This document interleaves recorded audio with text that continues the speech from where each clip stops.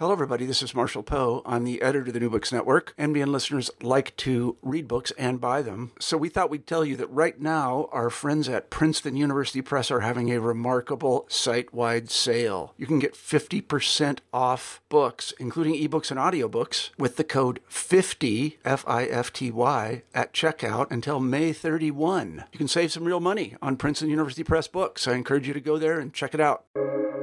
Welcome to the New Books Network. Hello, everyone, and welcome to the New Books Network. This is Hussein Mohsen, and today I'll be talking about Technology and Word Civilization, A 1,000-Year History, co-authored by Arnold Pacey and Francesca Bray. Arnold Pacey is formerly a lecturer at the Open University in London. Dr. Francesca Bray is a professor of the History of Technology at the University of Edinburgh. Both of the authors are winners of the Leonardo da Vinci Medal in the History of Technology. I'll be talking today with Professor Bray, and Mr. Pacey, unfortunately, couldn't be with us. Francesca, thank you for being with us.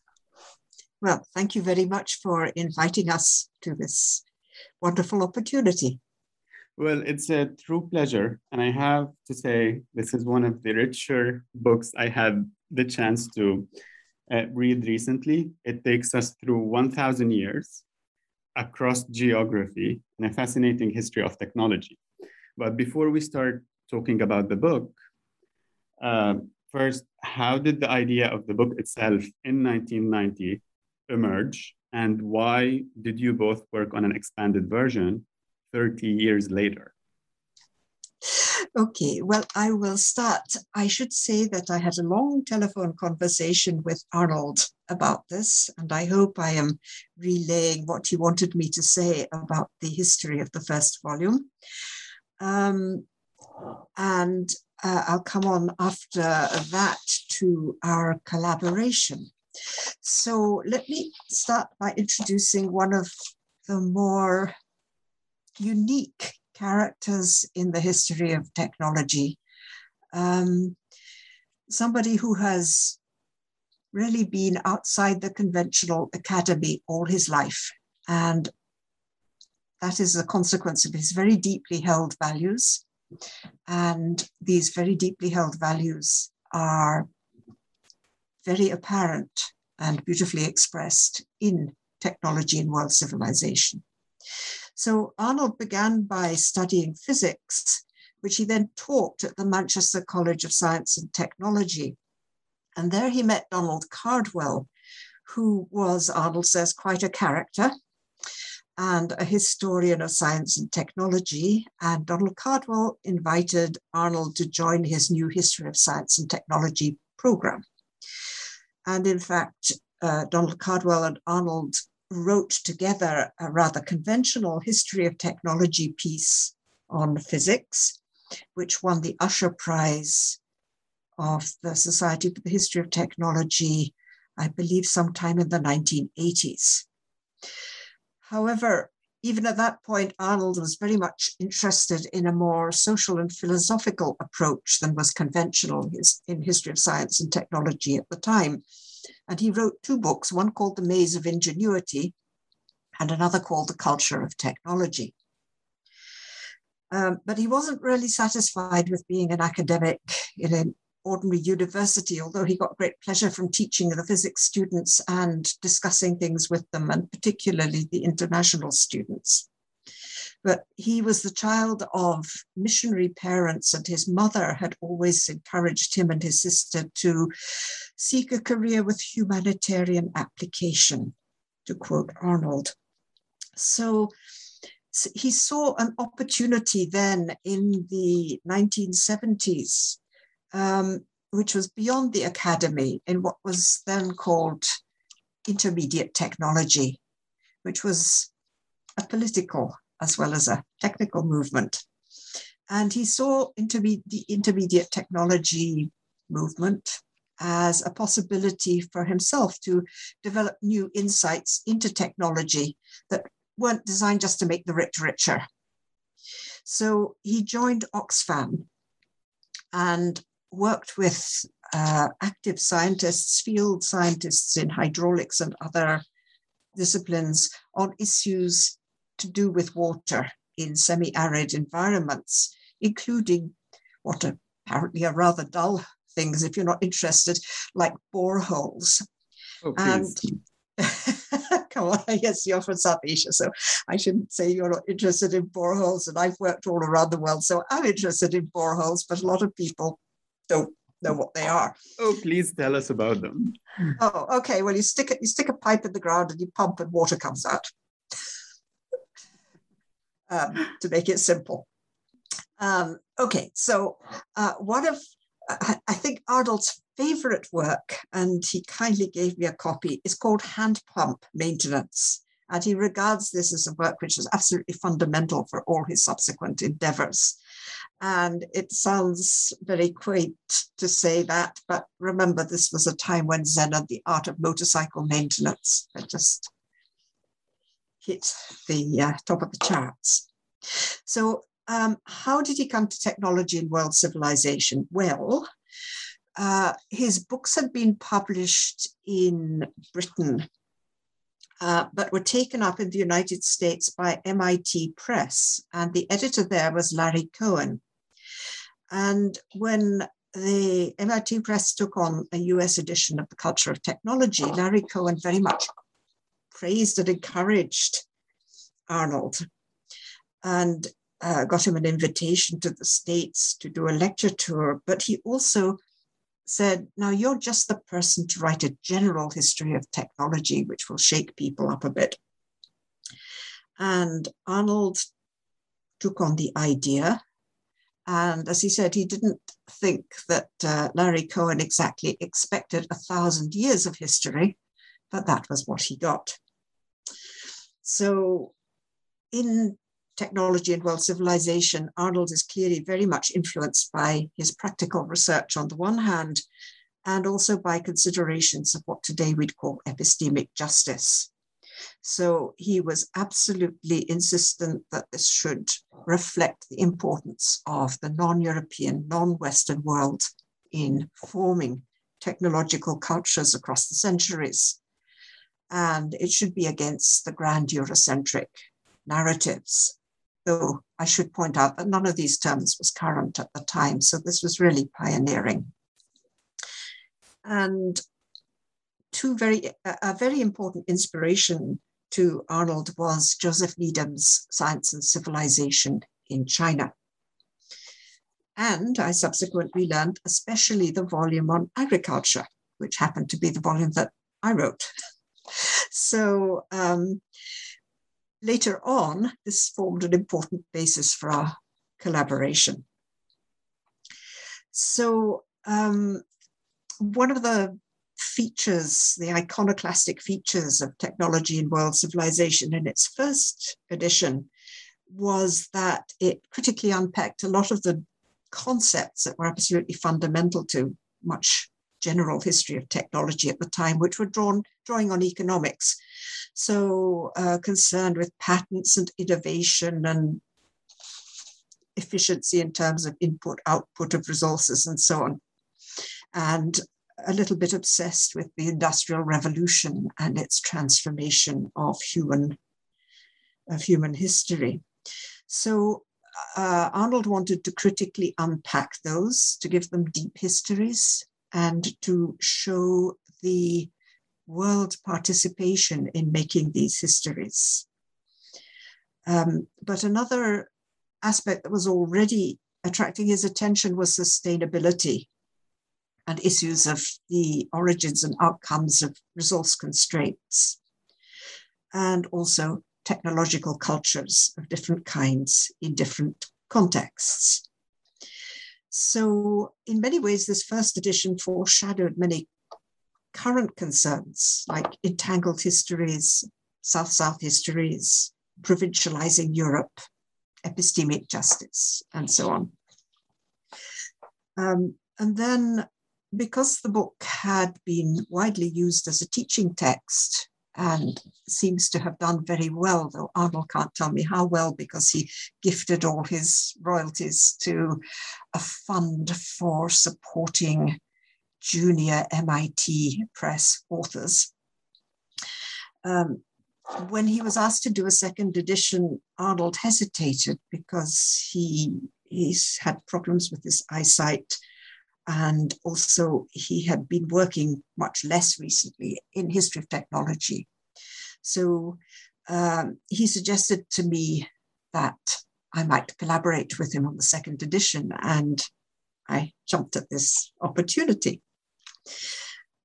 So for me, the foreshadowed concerns of entangled histories, decentering Europe, and so on were extremely attractive, as well as the longue durée, the long-term history, which is a big passion of mine.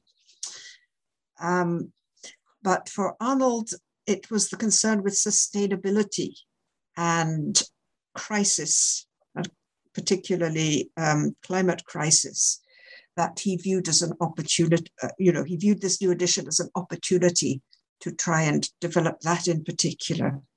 So he was invited by MIT Press to add a final chapter, and he considerably changed the last chapter of the first edition, now chapter 11, and wrote a new chapter 12, which are particularly concerned with facing the issues of how to survive in the current era, and how we need to rethink what technology is and what a technological revolution might be, how we need to challenge the technological normal in order, as human societies, not just even as technological enterprises, if we're going to have any hope of addressing the future. So I think the interesting thing is that far more than me, Arnold is an optimist, and he thinks that human ingenuity plus human ethics applied to technical systems can contribute to ameliorating the situation, though he sees it as extremely urgent, as anyone who looks at chapter 12 will see.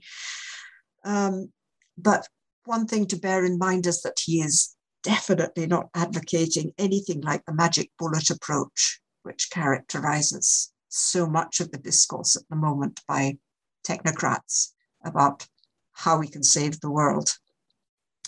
So that's how Arnold came to the first and the second edition. And as I say, I came to it as a historian of technology, mostly in East Asia, particular interest in agriculture, in gender, and in cultures of knowledge and practice.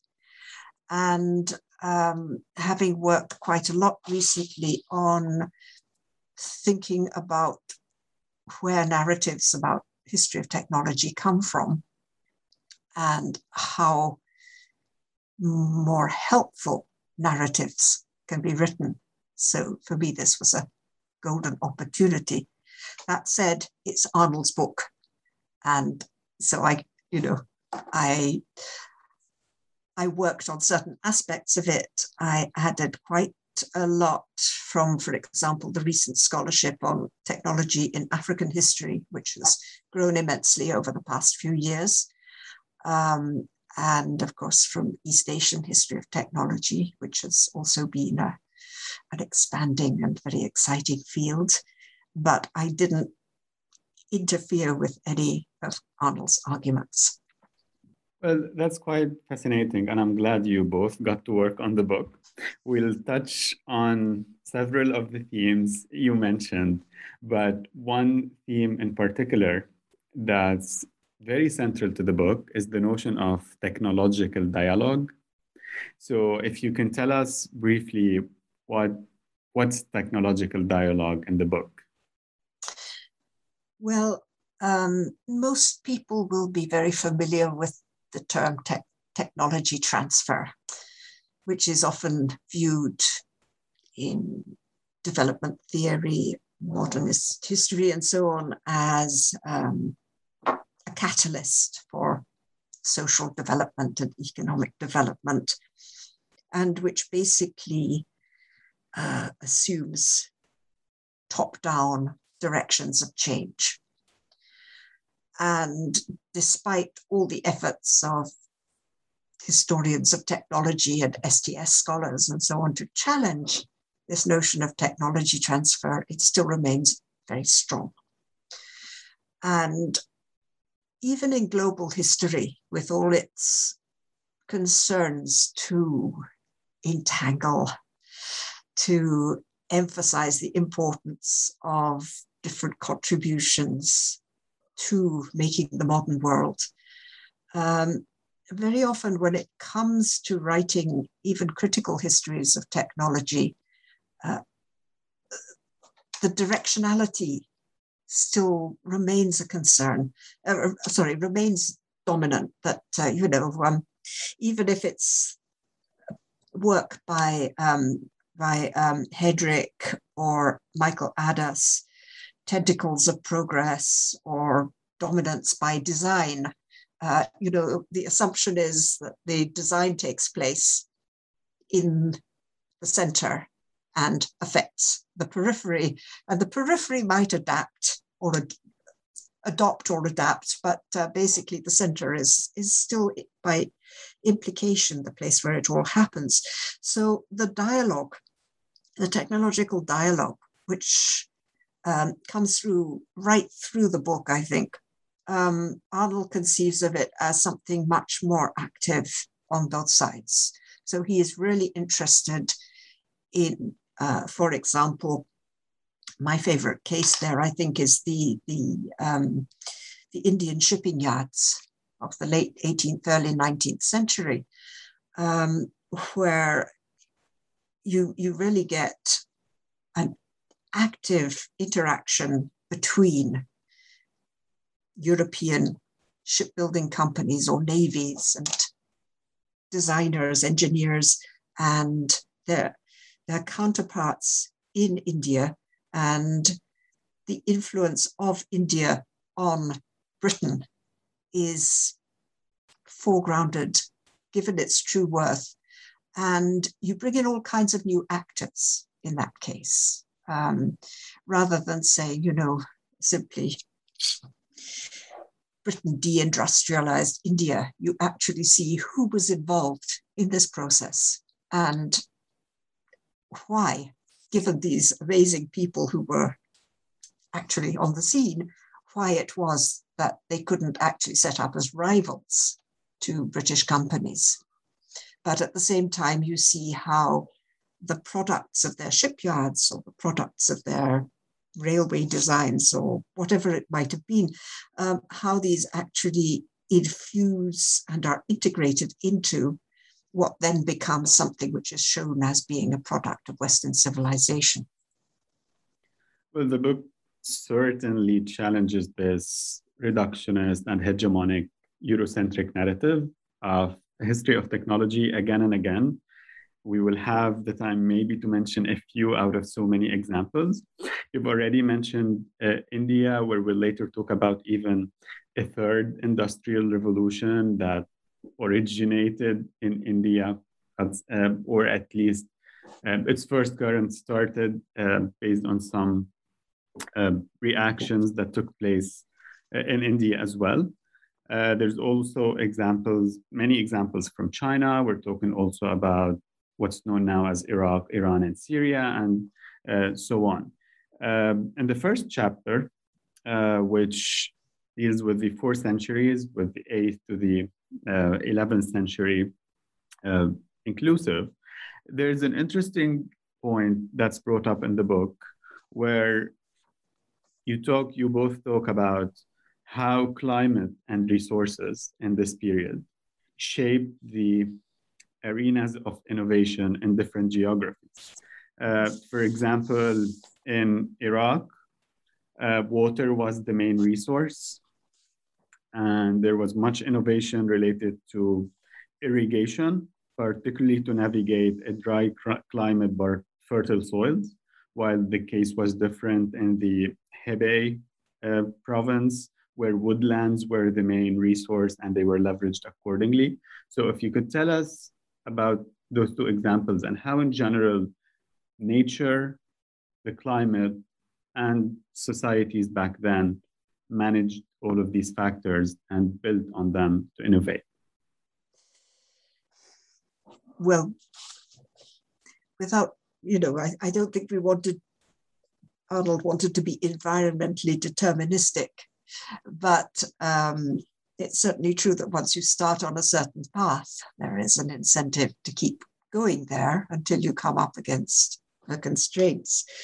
And clearly, there is a very ancient history of water management in, am I allowed to call it the Middle East, just for short? What we refer to today as the Middle East. Yeah. Anyway, the Tigris-Euphrates Valley and that area. And I think that one of the reasons, well, obviously one of the reasons why this area flourished was that it devoted the states of this area and the communities of this area devoted resources and ingenuity to bringing water and soil together in ways that produced wealth.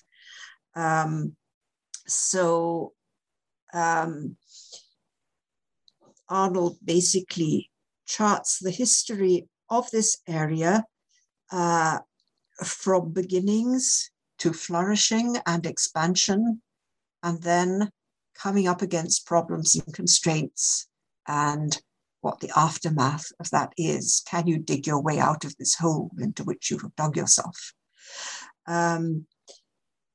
He hints at the social and political context. You can't obviously do everything in a 100,000 word book, which I'm sure to undergraduates sounds like an immense endeavor, but to historians sounds like a pamphlet. Most books these days are more like 500 pages than 150. So anyway, similarly with the Hebei region, in focusing on the importance of iron smelting and iron casting, iron foundries in the early Chinese dynasties, which were, it is true, centered, or dominant dynasties were centered in this area, which shows us that control of metallurgy was very, very important in long-term Chinese history. Timber for fuel was crucial. And there's a lot of interesting new forestry history in China, which just came out in the last 2 or 3 years, and which isn't incorporated into this chapter. So it could well be that actually this is a bit out of date. But basically, I think it's not contested that timber shortages quite early became a problem. And then the use of charcoal for furnaces began to be supplemented in the same region where there are huge coal seams. It began to be supplemented by the use of coal stroke anthracite. And this was an example of being able to dig your way out of the hole. So you have an example of a hole you can't dig your way out of and a hole you can dig your way out of. And I think it was this contrast in particular that was interesting to Arnold in selecting these particular cases and setting them beside each other. And it's a theme that continues through the book. And throughout the book, I mean, there are multiple definitions of what would make an industrial revolution a revolution.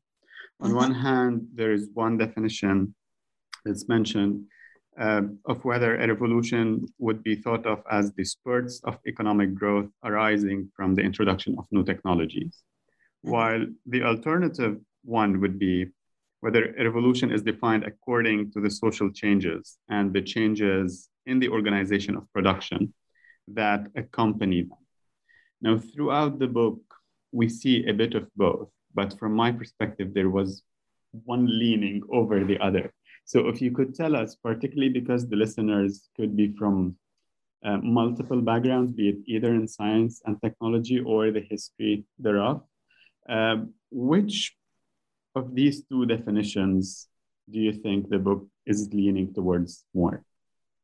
Well, I think if you look at the later chapters, it's an argument that change in technology and change in the economic profits derived from technology, the economic growth catalyzed by technological change, is, if you like, a false profit.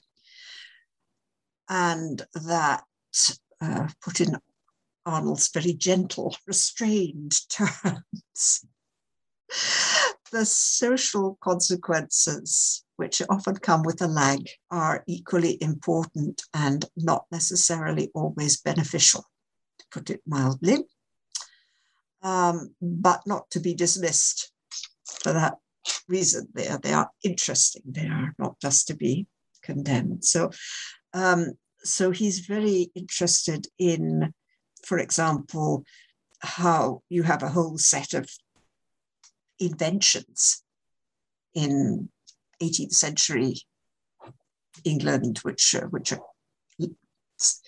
in retrospect hailed as the roots of the triggers of the Industrial Revolution, and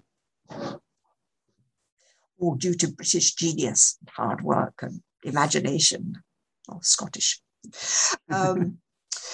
And in fact, they don't become innovations in the sense of something which actually transforms a mode of production and transforms a social organization until they have meshed with a set of organizational reforms or changes that allow them really to permeate society and transform it. So this is one of the concerns throughout when talking about industrial revolutions or comparing the success in Britain with the lack of success in India, where, Indian entrepreneurs were banned largely from participation. But then at the same time, that there's you're probably familiar with a quite well-known recent strand in history of technology, history of environment, which looks at resources and sustainability and argues through the use of coal, the use of timber, the use of oil, and which has sometimes been criticized for overemphasizing the causality associated with these sources of energy. Nevertheless, Arnold's argument, I think, here would be that sources of energy are something we really need to think about, particularly when they come up against constraints. And sometimes in the early sections of the book, in the early historical eras he's discussing, the constraints they come up against are constraints of supply. But in what he carefully avoids calling the Anthropocene, they are the constraints of effect, impact, not supply. And they need to be considered as equally important. So when he's discussing in the final chapter whether these various second, third, fourth industrial revolutions, so-called, should be considered industrial revolutions, he's saying, well, one important criterion really would be if we actually had changed the nature of our reliance on resources, and if we were leaving a lighter footfall, and we're not. So Arnold's argument is, until we leave a lighter footfall, we cannot claim that this is a true revolution. That's quite fascinating. Since you already touched on one of the currents that happened in India. There is in the chapter on the industrial movements, the book talks about an entire third industrial movement that has been overlooked until recently, and which took place in India. So it was centered around textile, chemical, and shipbuilding industries. So I'm curious if you could tell us about this movement. And I'm curious not only about why this has been overlooked, although it's a very central question, but also in general, and that's a very open-ended question, how do you think Cold War politics have affected the writing of history of technology, particularly because the first edition came towards the end of that war? So we see many mentions of many overlooked patterns in the history of technology. So on the one hand, what's the third industrial movement in India? On another, how did Cold War politics in general affected how history of technology was written? Well, I think it's, to take the second question first, I think it's very clear that the Cold War had a great impact, not so much on how professional historians of technology wrote technology, but on how more general pundits interpreted history of technology. So, for instance, one of the great authorities we're always supposed to engage with whenever we talk about the history of water is Carl Wittgenstein. Carl Wittfogel, sorry. And Carl Wittfogel was originally a communist supporter who converted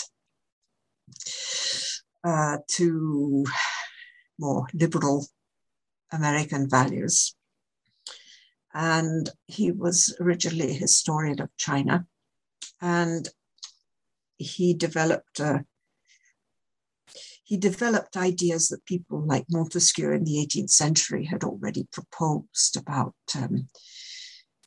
Oriental societies and stagnation. And Marx too had taken these up. And Wittfogel wrote a book on Oriental despotism and hydraulic societies that came out in the 1950s, and that was greeted to great acclaim because it told people in the West the kind of message they wanted to hear, that that anything east of the Urals was basically a despotic, unchanging, hopeless society. But this is why. Not because they couldn't do anything, but because they had produced this civilization based on a system that required a strong despotic state to keep it going. And ever since it came out, there have been people disputing this. Anthropologists, Edmund Leach, for example, historians of technology of all kinds. And yet it still remains a message that many people want to hear. Though I think now perhaps it is a little less attractive than it was during the Cold War. But, well, I'm not sure the Cold War has really ended. So it was ideas like this, which meant that when people, important, well-known historians like David Landis, were writing, or Joel Mokyr is much more nuanced, but even so, basically, then you have an Oriental other that you can write against. And Marx had likewise written about the deindustrialization of India, which he condemned in the strongest terms, but he didn't actually suggest that there was the wherewithal in India to have their own industries. So if you talk to colleagues in India who work on the history of technology or on contemporary technology, you'll see that within Indian politics also, the distinction between craft and industry is one that is very it's a dichotomy for them. And that arises from Gandhian, Nehruvian politics, and a society in which you still have, according to my colleagues, something like 4 million people who depend on the handloom industry for their living and who have government protection as long as they are labeled craftspeople. And then you have a textile industry which is highly mechanized and a completely different ethical and economic object as far as analysts of Indian society are concerned. So between these two trends, I think there has been an assumption, well, when historians had gone to India, they had picked on the records that really traced a rich and detailed history of crafts, or what were considered crafts, what were considered, if you like, an antithesis to industrialization. And I think that what Arnold is doing is a reaction against that. He wants to say, well, actually, it wasn't just all handicraft. It was much more than that.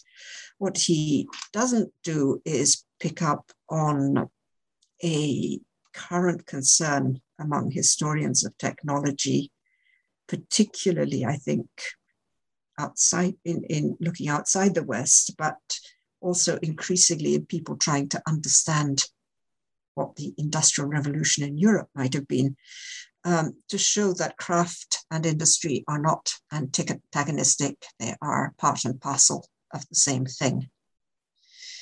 So I think one of the ways in which Arnold came to this was through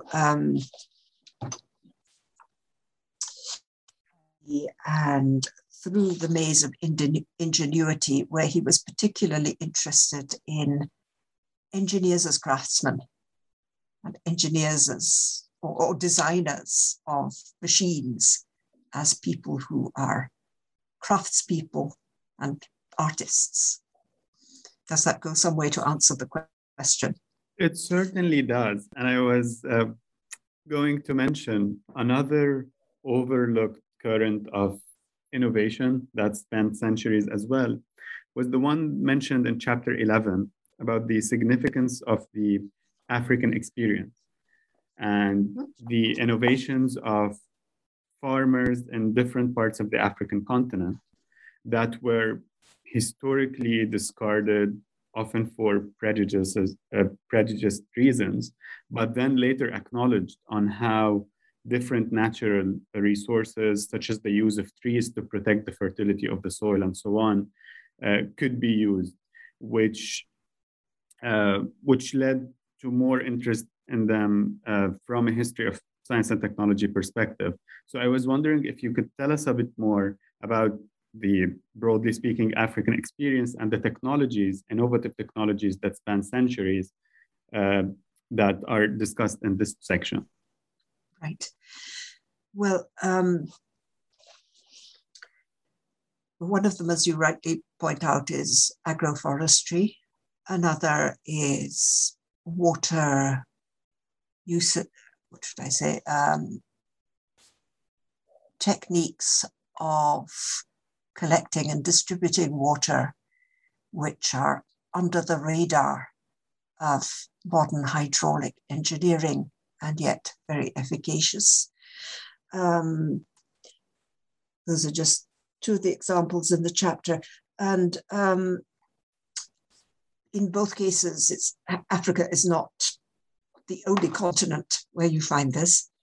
Excuse me. So things like agroforestry are very common practice right across the tropical belt. And a friend of mine, an archaeologist, Annabelle Ford, has been working on this aspect in this type of cultivation in the Maya rainforest for many years. But didn't know about Arnold's book and vice versa.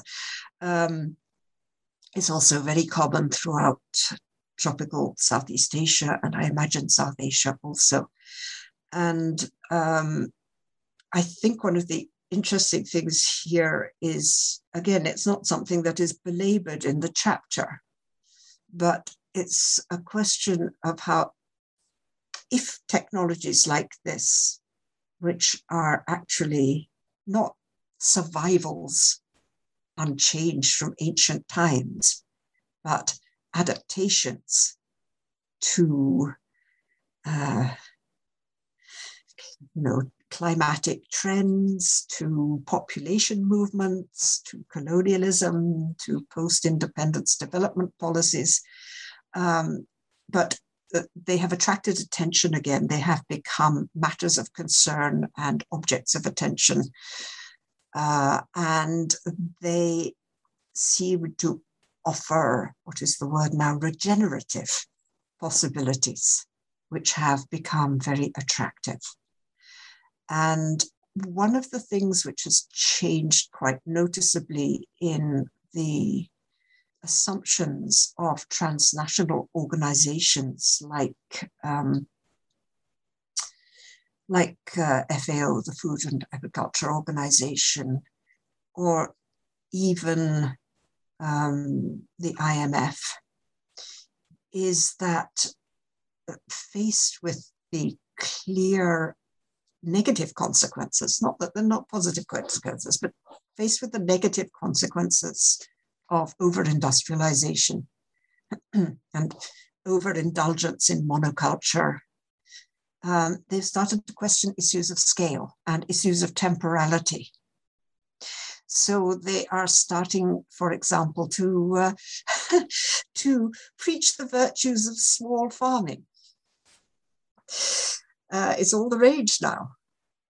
They're even saying, well, shifting agriculture isn't so bad. There's a new FAO paper on that came out, I think, in 2018 or something like that. So they're going completely against the orthodoxy of decades and decades, and certainly not something that many governments will want to hear, because they can't stand shifting farmers, because they don't stand still to be taxed. Anyway, you see this sea change up there in the stratosphere of transnational organizations. And you see these loopings also in ideas of what is a good system. So when he first wrote this, and first wrote this chapter for the 1990 edition, it wasn't so much, this is going to be something which other people will want to adopt and adapt. It'll be something that other people ought to think about seriously, but probably won't. Well, now they actually are thinking about these questions seriously and looking, for example, at agroforestry is big now in Europe, as well as in the tropical regions. And these alternative ways of collecting water in highly arid environments, whether it be in Palestine or in Sahelian regions, are now actually attracting serious attention from scientists and development experts. So I think it's the tone, what should I say, not the tone, the hope for the spirit in which this will be read that has changed from one edition to the other, as people throughout the world have become more conscious of the challenges of thinking big is beautiful, and the challenges of accepting that one scale must fit all problems.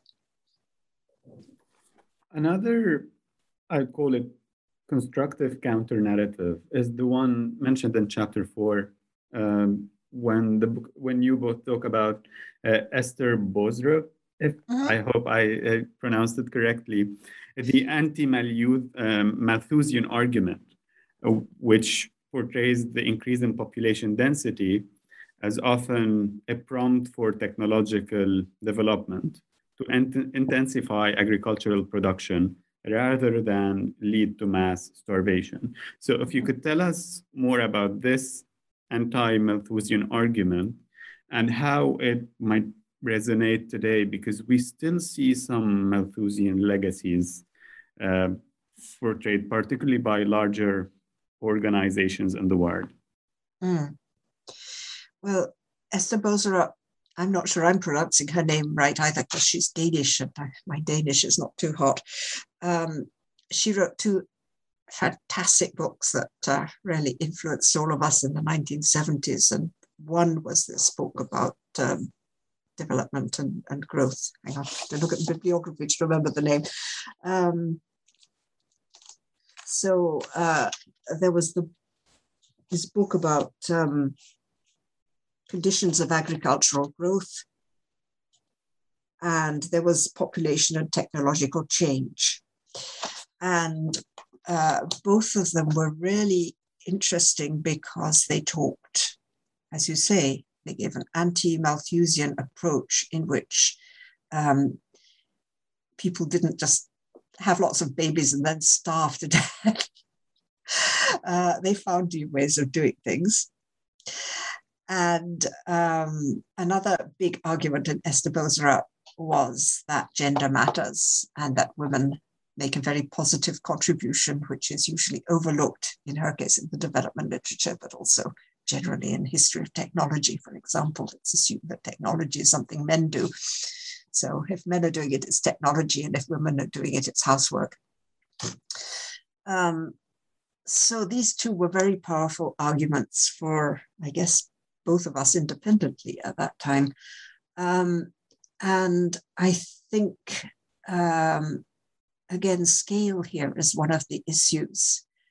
And I'm not sure that the anti-Malthusian arguments are pursued throughout all the chapters of the book, but they resonate with a very important debate about East Asia, which I'm sure applies to South Asia too, but it has been much more elaborated by economic historians of East Asia, which is the Great Divergence debate, where China was doing fine up till 1800 by actually employing more people to work on manufactures as well as agricultural production. And then a crisis set in around 1800, which is not blamed so much on population growth as on lack of resources, reaching a natural frontier in territory, and also from that period on, the depredations of European colonial powers coming in and making things difficult. So in the China case, there is a huge debate about, whether intensification of labor is actually something which impoverishes. And a seminal work here was Clifford Geertz's text on agricultural involution, which came out around the same time as Wittfogel in the Cold War. And which again it contrasted Indonesia and Japan, and the success of Japan in industrializing under its own steam and building a modern nation under its own steam, which gets connected very closely with Japan's willingness to adopt Western institutions, follow Western patterns of industrialization and financing and so on.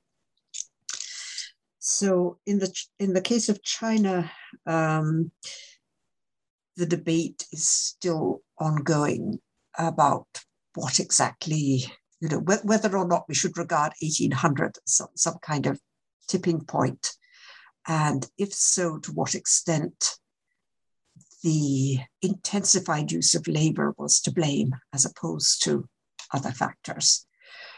In in the Japanese case, I think it was around 1990 that Japanese scholars started talking about an alternative path, which they called the industrious revolution, not the industrial, but the industrious revolution. Mm-hmm. And they had been noting for some time the continuities between early modern Japan and industrializing, recognizably industrializing Japan post-Meiji Restoration in 1868. And various scholars elaborated arguments about what exactly was going on and whether, in fact, Japan's centuries of relative peace under the Tokugawa, its expanded population, its diversification of the economy, and its small-scale intensifying labor manufacturing, how they should be understood as contributing to modernization. And was it right to say, well, we just abandoned all that and we adopted Western models, and then here we are? Or should this actually be seen as part of the whole process? A longer term, if you frame it starting in 1500 and coming up to the present, rather than starting in 1850 and coming up to the present, they would argue you get a very different picture, and you start to understand characteristics of modern industrial Japan, which otherwise would be skated over because you expect it to look like modern industrial America. So, sorry, that's a long rambling reply. But I tried to insert a few footnotes to this effect in the general text, because obviously we couldn't expand it indefinitely. MIT Press didn't want to, and there's many other texts which discuss that. But I think that is part of the general argument. And obviously, there's a very serious argument to be made that technologies that can actually gainfully employ large numbers of workers in occupations that are not too, that are not going to kill them by using them as cogs in the industrial machine. But if you can actually produce a system of technological advance, which rather than eliminating human labor, keeps human labor in place and gives it a motivation for participating, then this could be perhaps a more helpful way to advance society than replacing everybody by algorithms. And, I don't think Arnold or I would say that there is no place for automation, or there is no place for robotics or digitalization. But the overriding assumption seems to have been that the Industrial Revolution succeeded because first of all, it disciplined labor, then it categorized labor and specialized it, and then it was able to eliminate labor. Hey! As we know, it doesn't work that simply. Well, speaking of labor, and there's another process of classification that I'd like to touch on, the one mentioned in chapter 6 about printing books and ideas about technology. Mm-hmm. So the chapter tells us much about the history of printing, about even the invention of paper that's more than 2,000 years old in China.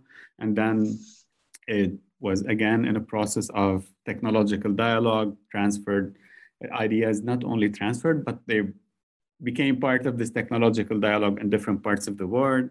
There's a mention of, large-scale printing industries in China, but also in Morocco, and then public libraries in the 9th century and whatnot. And there is one mention of how printing itself helped in the process of tabulating data and thinking about data. It spurred a series of analytical frameworks that shaped our understanding of the words. You give one example later on when Francis Bacon in the early 1600s was talking about machines and how many scientists back then started to think in terms of modeling everything as a machine, be it the human body, be it many other systems, so to speak. So if you can tell us about some of those analytical frameworks that were motivated to a great extent by the idea of mass scale printing. Well, this is a very contentious field, and this is where maybe if I'd been writing the chapter, I might not have written it quite the same as Arnold did. But basically, what's her name? Eisenberg. Can't find it. There was a book by a historian called, I think, Eisenberg, which came out in the 1960s, and it was about the Gutenberg Revolution. And it made huge claims for what printing made possible in terms of the dissemination of ideas, the production of debates about ideas, and also the ways in which knowledge could then be classified. And it became a kind of commonplace for quite a while that the Renaissance, the scientific revolution, were all direct outcomes of the adoption of printing in Europe and how it had changed everything. It was also argued that movable type went along with it. The Chinese method of printing using block prints was epistemologically different and didn't produce the same kinds of epistemological or intellectual results. And it was also argued that in Islamic countries, printing was not favored because of the virtues of hand copying. And that too was a break on various kinds of scientific and intellectual advance. So again, I think, there's obviously value to parts of this argument.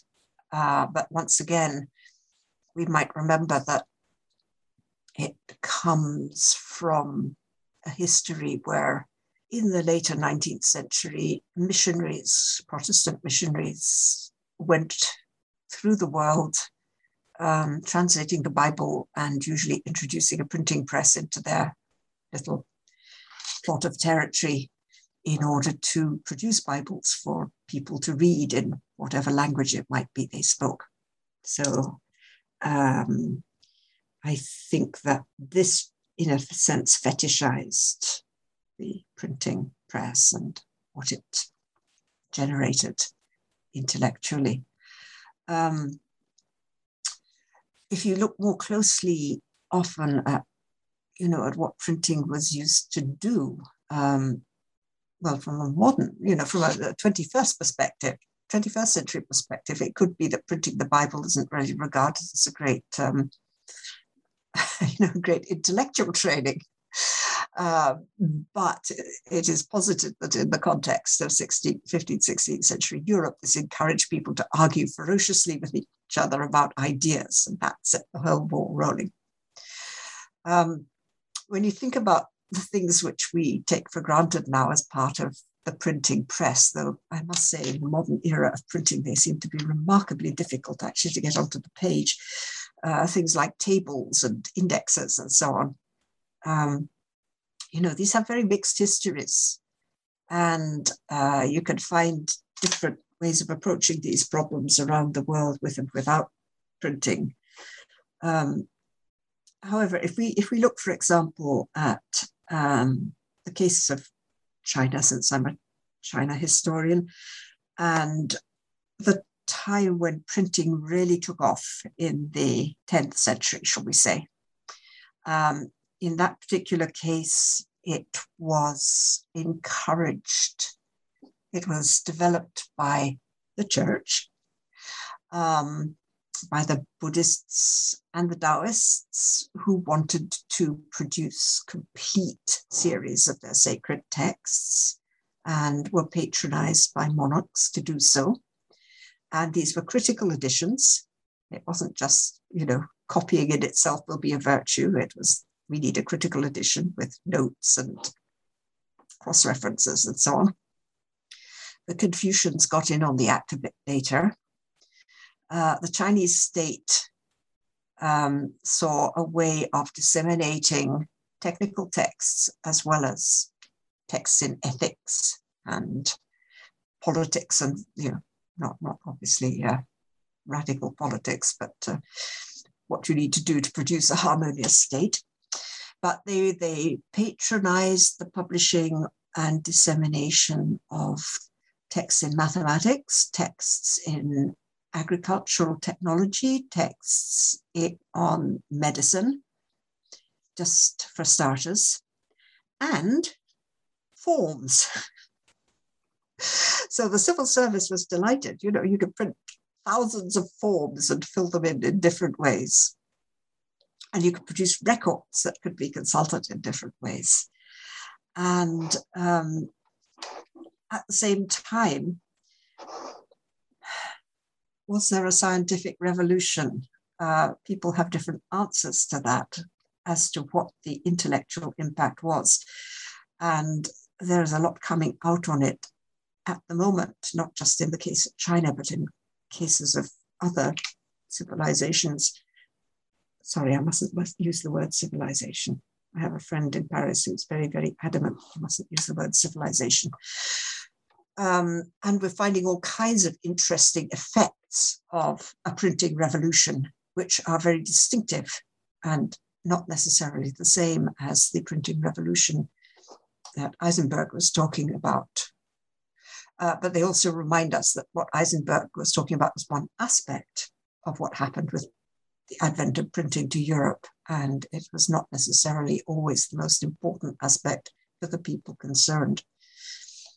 And then talking of mathematics, for example, the friend who says I mustn't use the word civilization because it's homogenizing where I shouldn't homogenize, is a historian of mathematics, Karine Schemmler. And she has been working with her colleagues on the media of mathematical expression in different societies over time. And their recent research project has actually been arguing that a great deal of mathematics was not written, including probably classical Greek mathematics, but certainly mathematics in Mesopotamia, mathematics in China and India. There were things like counting rods or all kinds of other material supports that were used in order to not simply make calculations, but to develop ideas, concepts, ways of addressing a problem, which you simply cannot trace from the written record, even less the printed record. So there's certainly no doubt that printing has a huge impact, but I think we need to think very carefully about all the other things that coexisted with printing and about the things that printing didn't do, as well as what it did do. Mm-hmm. Before I move to the last question to wrap up the interview, we've held you up for a significant amount of time. I'd usually like to end an interview with a question about a contemporary issue that relates to the book. And I found it hard for that book because it's a history of technology, and there are numerous questions that I could ask about current technologies. But towards the end, in chapter 12, which focuses on semiconductors, electronics, and going more into our 21st century, there's a very interesting, I'd call it a call or maybe observation about the environmental limits that we're currently facing and that should be accounted for.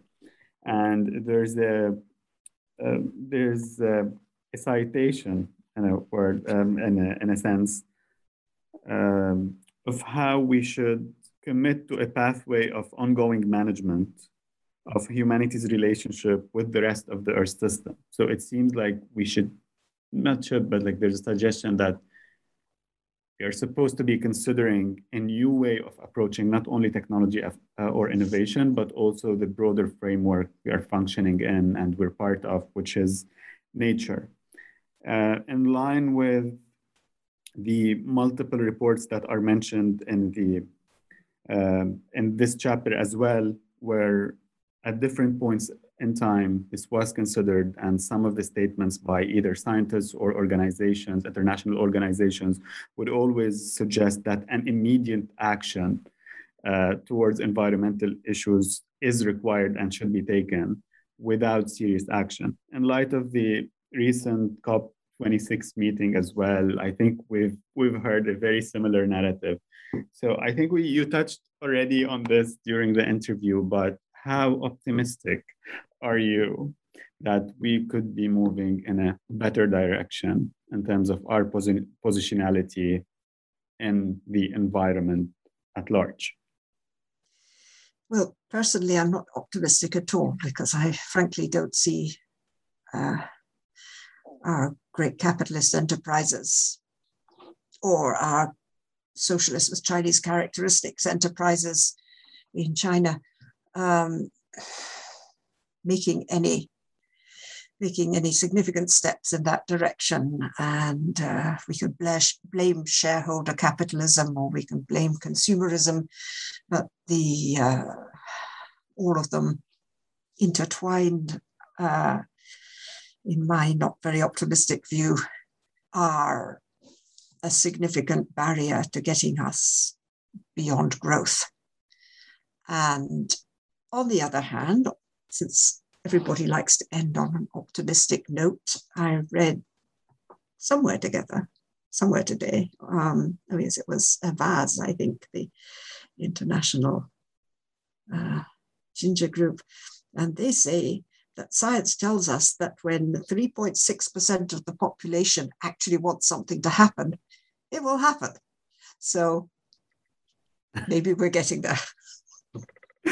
Well, that's certainly a optimistic note to end on. But before we wrap up the interview completely, I'd like to know, what are your current projects? What are you working on? And what should we expect? Hopefully, a new book or? Okay, well, Arnold, I think, is busy working away as optimistically as he can on issues of climate change, and has no new books planned. Together with 3 colleagues, I co-authored, literally we wrote together, every paragraph we wrote together, a book that has just gone into Yale University Press and that we hope will be out next fall, called Moving Crops and the Scales of History.